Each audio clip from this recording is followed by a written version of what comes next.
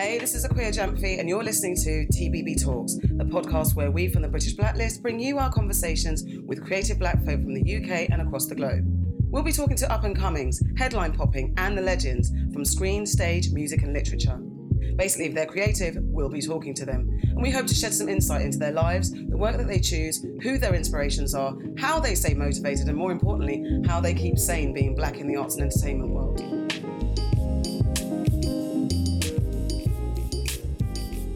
Hi guys. Hello. Who's in the room? Daniel Lawrence Taylor. Kadif Cohen. Adedayo Adedayo. And you guys are the cast and the creator of Time Wasters. And you're back for season 2. When did you hear the news? So the first series went out, and then it was probably like about a month or two later that I found out. But like all the noises were pretty positive. So I was a bit like, I feel like this is going to happen. So I was already lining up ideas for series 2 already. And then we got the news and then ready to go. So about you two, were you like, okay, this is sounding like it's going well. Do you have to make like plan A, plan B plans and when something like this is going on? Well, yeah, because when we kind of had to do it from the start with the pilot to the first series, and then we were like, okay, we're going to get second series. So the potential dates were already in the diary. So our teams were working around that for other stuff. But then when we got the confirmation, we were all gassed because it's such a fun show. We all get on really well, and then we were like, yeah, let's do it again. There's no kind of reservation about, okay, having different offers come in, but knowing something like this is coming up. Is that like a challenge in regards to picking and choosing? In a way, yeah, but I mean, I got 2 offers to be in the West End, and I chose Time Wasters because it's just that show, and it's just these people, so there was just no other option really for me.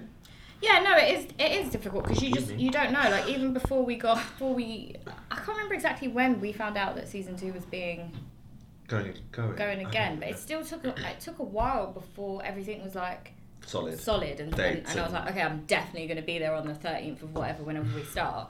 So it is difficult, but then I think, and I always say this to Kadif when we're on the phone, like we feel so grateful to Time Wasters Series 1. Like it was so much fun on set. We had such a great time. I think all of us like developed so much. Yeah, as people. I don't know, it was just so great. So even though there are things coming through and you're like, this might happen or that might happen, you're still going, but I really want to go back. And if there's any way I can make it work, I'm going to make it work. That's testament to your work, Daniel.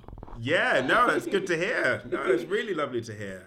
And the money. We like the money. I didn't want to say. The coins. It's a really good feeling. And I kind of felt that from the moment they all auditioned. Like, they all kind of came in, like, talking about how much they loved the script and loved the show and loved the idea. So I already knew that they had a lot of love for it. And then, like, just doing it as well, like, performing on set together, we got on really well. I've been doing this for years. You can compare it to other shows and like the atmosphere on set was different. Something magical. And it came through on the screen, definitely. You guys have a natural camaraderie. Everyone's believable, even in your most silly ways. Yeah. And it is silly, but it's just so much fun. And obviously it was BAFTA recognised in Edinburgh Film Festival. So what was that like, having your little baby have that kind of recognition? And I know some of you have also had further BAFTA recognition. And someone's not in the room, guys. He obviously thinks he's too nice for this. Yeah, massively. Yeah.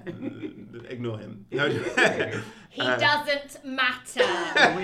Samson. Actually, last time we say Samson KO's name. He's dead to us. No, obviously the BAFTA recognition, and then on top of more BAFTA recognition. What's that like? And how's that kind of changed your perspective about this industry? Maybe through maybe through the lower moments when you're like, this stuff is so hard. And yeah, it is that. The accolades and the recognition was completely unexpected in a way because we've just made a show that we love, and we thought this is fresh and it's new and it's got an audience because we don't see stuff like this for people like us. Then the awards and that come and you're like, rah. This is all right, isn't it? And I mean, we all found out on WhatsApp. In the WhatsApp group, we were like, whoa, this is crazy. And it was just special to be there to share it with this particular group of people. Yeah. Felt like a movement. And I mean, comedy in the UK is strong. We've got a lot of great comedians and a lot of stuff going on different channels. And to be recognised amongst all of that was really, really special. It was amazing. And also the support after it was recognised. Like so many people were really, really happy for us. Just happy for the show.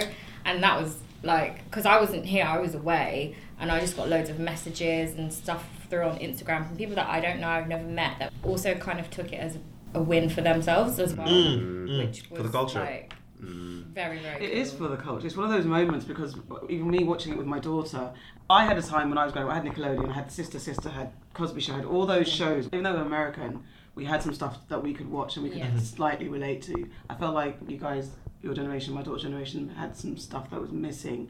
So this is definitely for the culture, and it's nice to say that you feel that people are responding like, Even just like people that you just wouldn't expect that watch the show. You're like going through Euston and you get stopped by like a 60-year-old woman from like Barking. She's like, oh my God, I love your show, it's so good. And you're like, yeah. But that's the magic of it, is having you guys as central characters, but going into a time where other people can relate to it and it doesn't seem so exclusive. It's bringing everybody in from different factors, which is really important.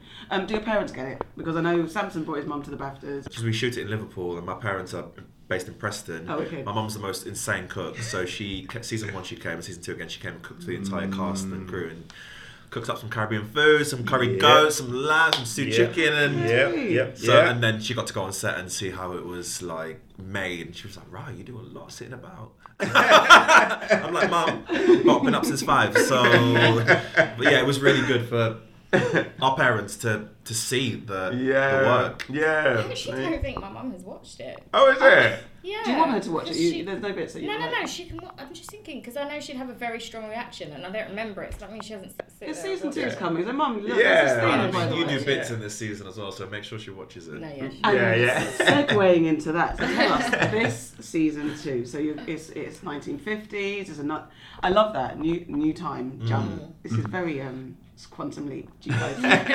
Okay, you laugh, so you know we get it. I don't know what it is, I laughed, I did that thing where you just want to be annoyed. You faked it. I've got no Quantum idea. Leap was an old school sci-fi. Okay, I can't even. It's very old, even explaining it, whatever. It's a Quantum Leap moment. You're going to a new time, you're facing new challenges. Can you go down the line and tell me about what each character's facing in this new season? Okay, so for Nick, having failed to like become a success in 1920s London, he's given another chance in the 1950s where he's amongst like loads of jazz greats. However, he also realizes that rock and roll is coming in and jazz is slowly dying. So he does everything in his power to revive it, which obviously he struggles to do. And that's it. Okay. Yeah. Jason. So after the 1920s, he went back to modern day, heartbroken after leaving his love. This time around, he discovers his love is still in the 50s. So she's aged up a little bit, but they're still very much in love.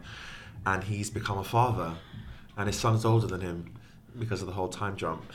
So his motivation this season is to impart his wisdom on this older man. And to secure that legacy. I'm already laughing. So it's absolutely brilliant. It's absolutely brilliant.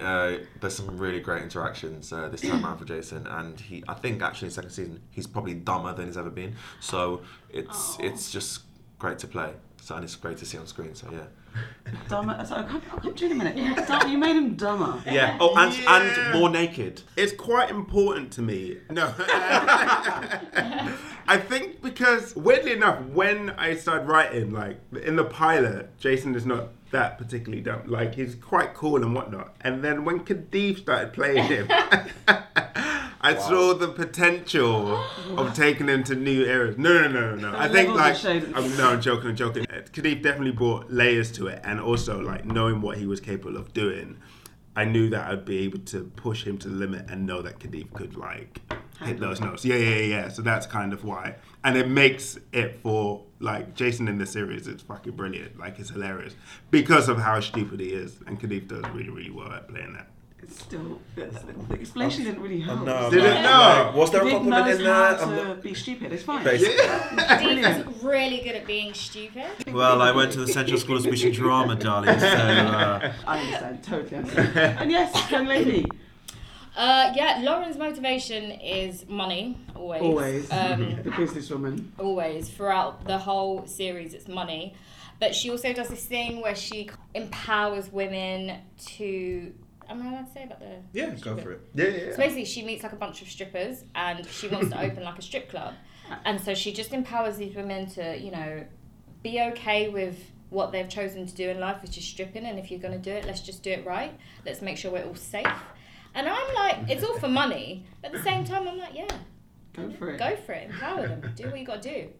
And also we get to see her romantically involved, which is, I think, yeah, it's quite nice.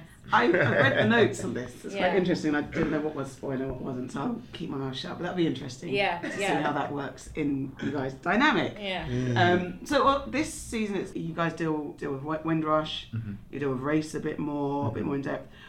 How do you find the balance of talking about stuff that's really serious, but yet with the slapstick and the humour and the craziness of what you guys get up to? It depends if you want to do it or not. You know what I mean? Like sometimes you can kind of tip the balance.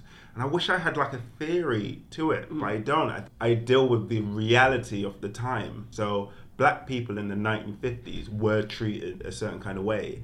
And so I just have that play out. It's like, what's it like to be in 1950s London and being black? It's seeing those signs and how do you respond to it, and then it's just being truthful to the characters. In episode 6, the West Indians can't find a home, so Lauren uses that to her advantage. She brings them round to their house and then makes money off the back of it. Do you know what I mean? So it's Lauren. yeah. I hope I'm going to say this right. I think the way Daniel does it is really what's the word? Maybe honest, because we come straight out of the time machine and we see signs like no blacks, no Irish, no dogs or whatever, and we don't have like a huge breakdown about it. We're not like, oh my gosh, this is what we, there's none of that. And I think that the two match quite well, because in today's society, when things like that happen, we do have to just sort of get on with it and still figure out a way through life anyway, even though there's all this BS going on around us. Yeah. So I think the reason why it works so well in the show is because it does make you think. You sit there, you see a sign like that, you're watching the show, you see a sign like that, and you see these characters just have to get on with it, and you go, you laugh, and you're like, shit, there's literally, someone could literally just throw a brick at them anywhere. Do you know what I mean? Yeah. And it's like, but they're just having to figure out a way to get on with it, and you sort of go, this is really messed up. It's funny, but it's really messed up. And I think that's similar to life. Like, if shit like that happens, you sort of just have to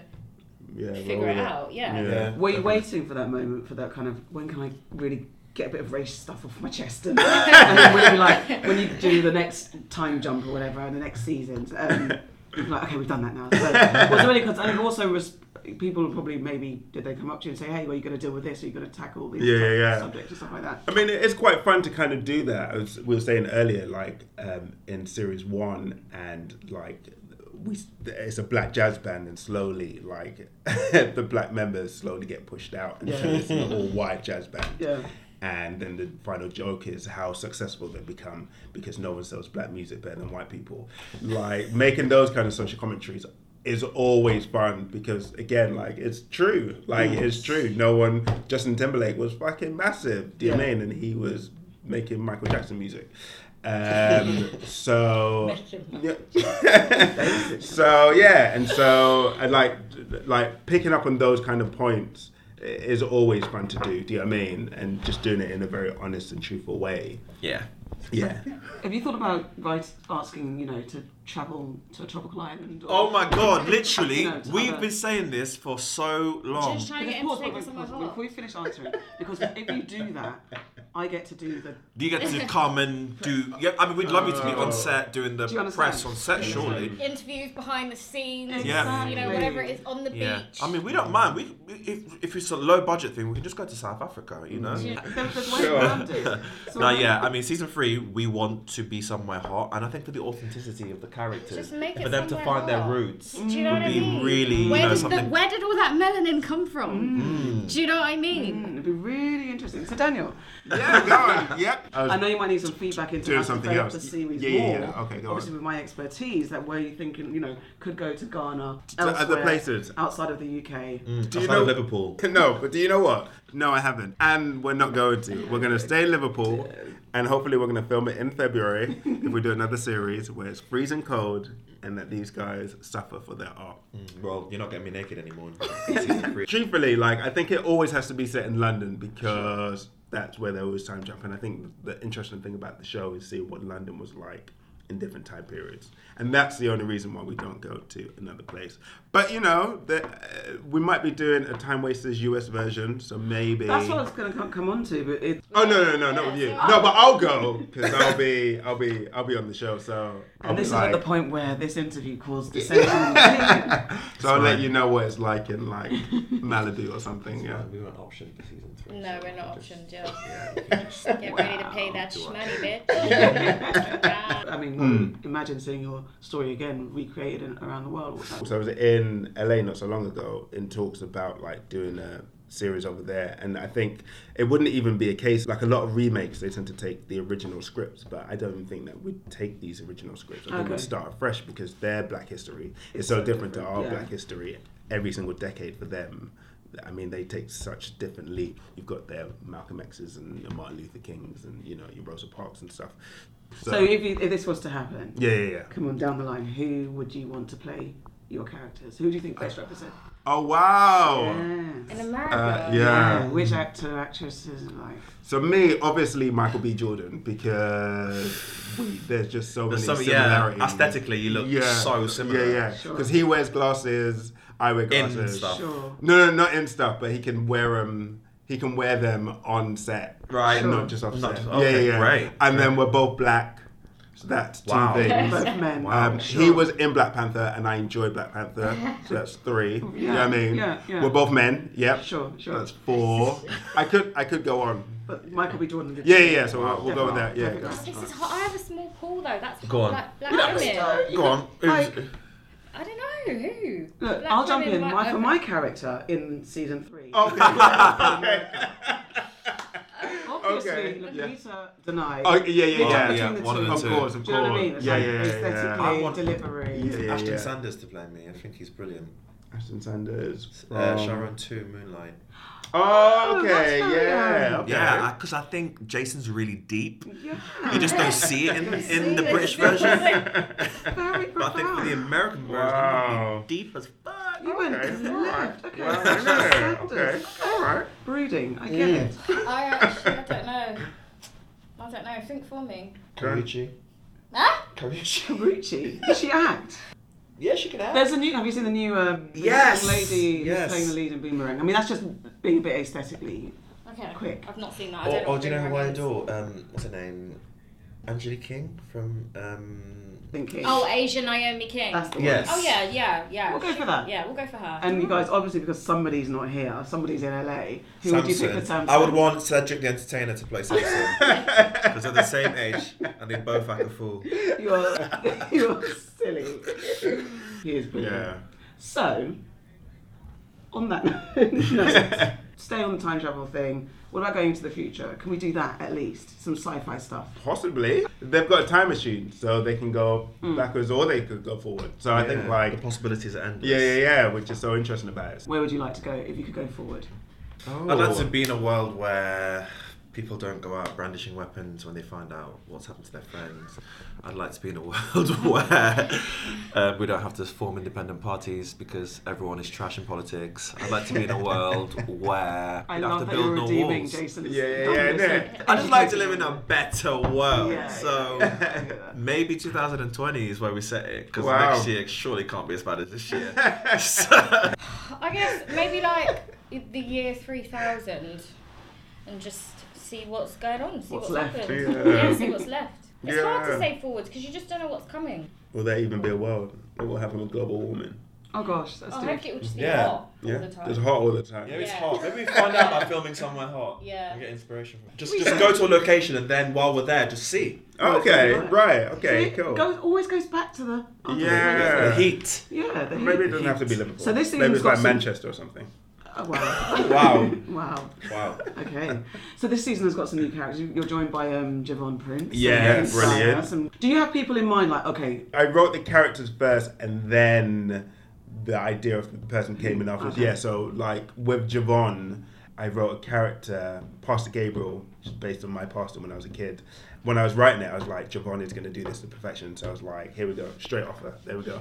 Clint as well, he played General Hands. And funny enough, like, Yeah, we both saw him in Ma Rainey's Black Bottom at the National. I saw that. And also I saw him in Preservation Drives a few years previous to that. Oh, okay. And I mean, he's just... he's I mean, brilliant. when I read the character, we were like having an early read through before any casting had started, and I said to Daniel, that's Clint Dyer. And I was like, yeah, I know. And he was like, oh yeah. And that's already him. Yeah. And so he came in and auditioned, absolutely nailed it. He's one of those people that, if we do another series, they were like, how do we get him back for series 3? But they were both like, I remember watching Javon. I wasn't filming that day, and I just had tears running down my eye. Yeah, because he was not only doing my lines, but he was also improvising as well. And so when we got to the edit, it was like, keep it all. So he was brilliant. Yeah, they were fantastic to have. In this whole thing, what's it been like? What's fame been like right now? Is it manageable?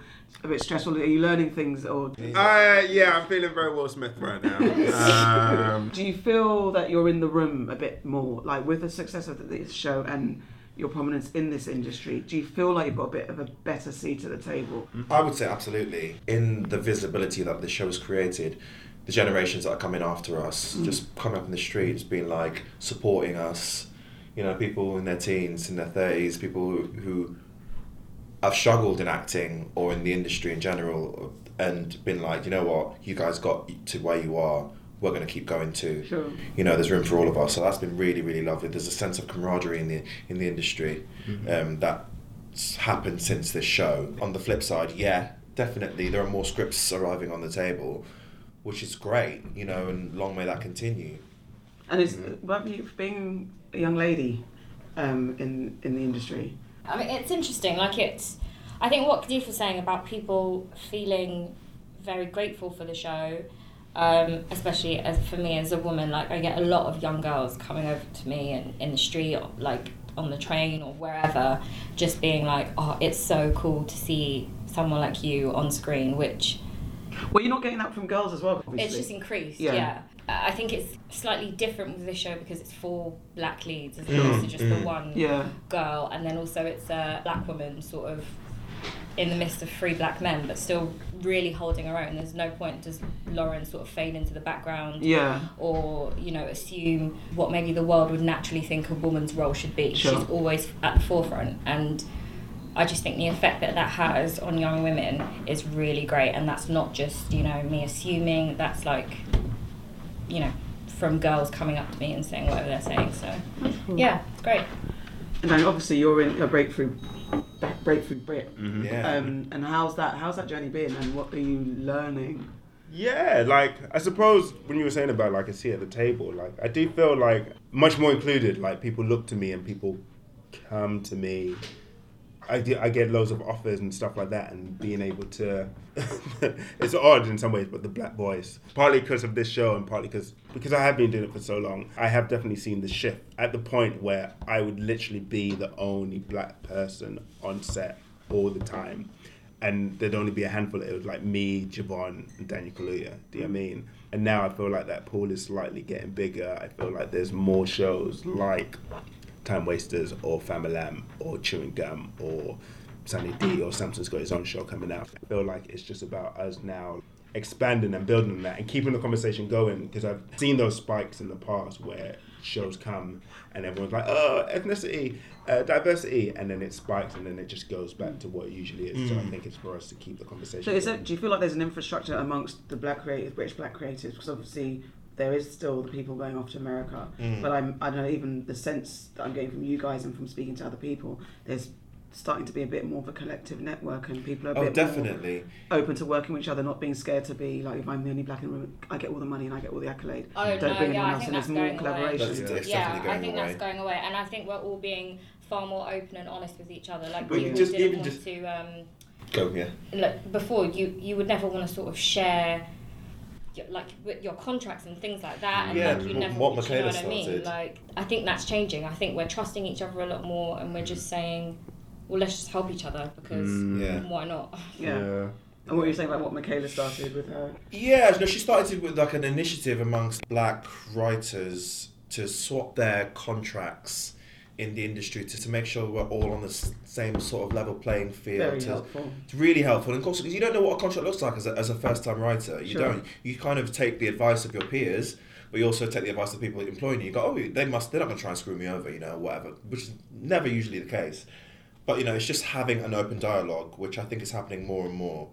Because there are more and more of us writing, creating, acting, producing, you know. Yeah. I really, really hope it continues. I'm sure it will. And you guys haven't got the American bug? Or it doesn't matter? You can do both. For me in particular, I'm more than happy to do it here. But I mean, so many shows now are being sold to these platforms like Netflix and Amazon. Yeah. So you can quite easily do both, and people go back and forth all the time. So I think as the years go on, that line's going to be blurred even more. So what's next for you guys after this? Does its all thing and lands you season up to season 10 and stuff like that? I hope. We'll see. So for me, I'm still writing. So I already starting work on series 3, and I hope that gets commissioned as well. Starting work on the American version as well. Got a producer on board. LL Cool J is going to produce the American version if we get it going. Okay. I know. I was the same. I met him in LA a couple of weeks ago, and I was a bit like, so you're LL Cool J. Wow. So that was a bit insane. And then I've got a script with the BBC as well. And then, seeing where else the world will take me. I've got a script at BBC as well at the moment. It's in development that I'm writing and that I'll be in also.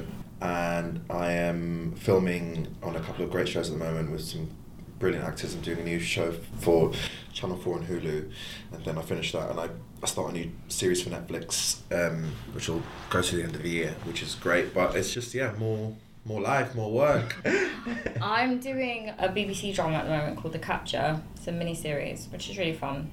So yeah, that's what I'm doing right now. Okay, cool. Sounds good. And writing. I'm supposed to be writing. Am I holding you up? No, I'm holding myself up. Yeah. I think I've naturally wound down to it. Thank you guys. Great, thank you.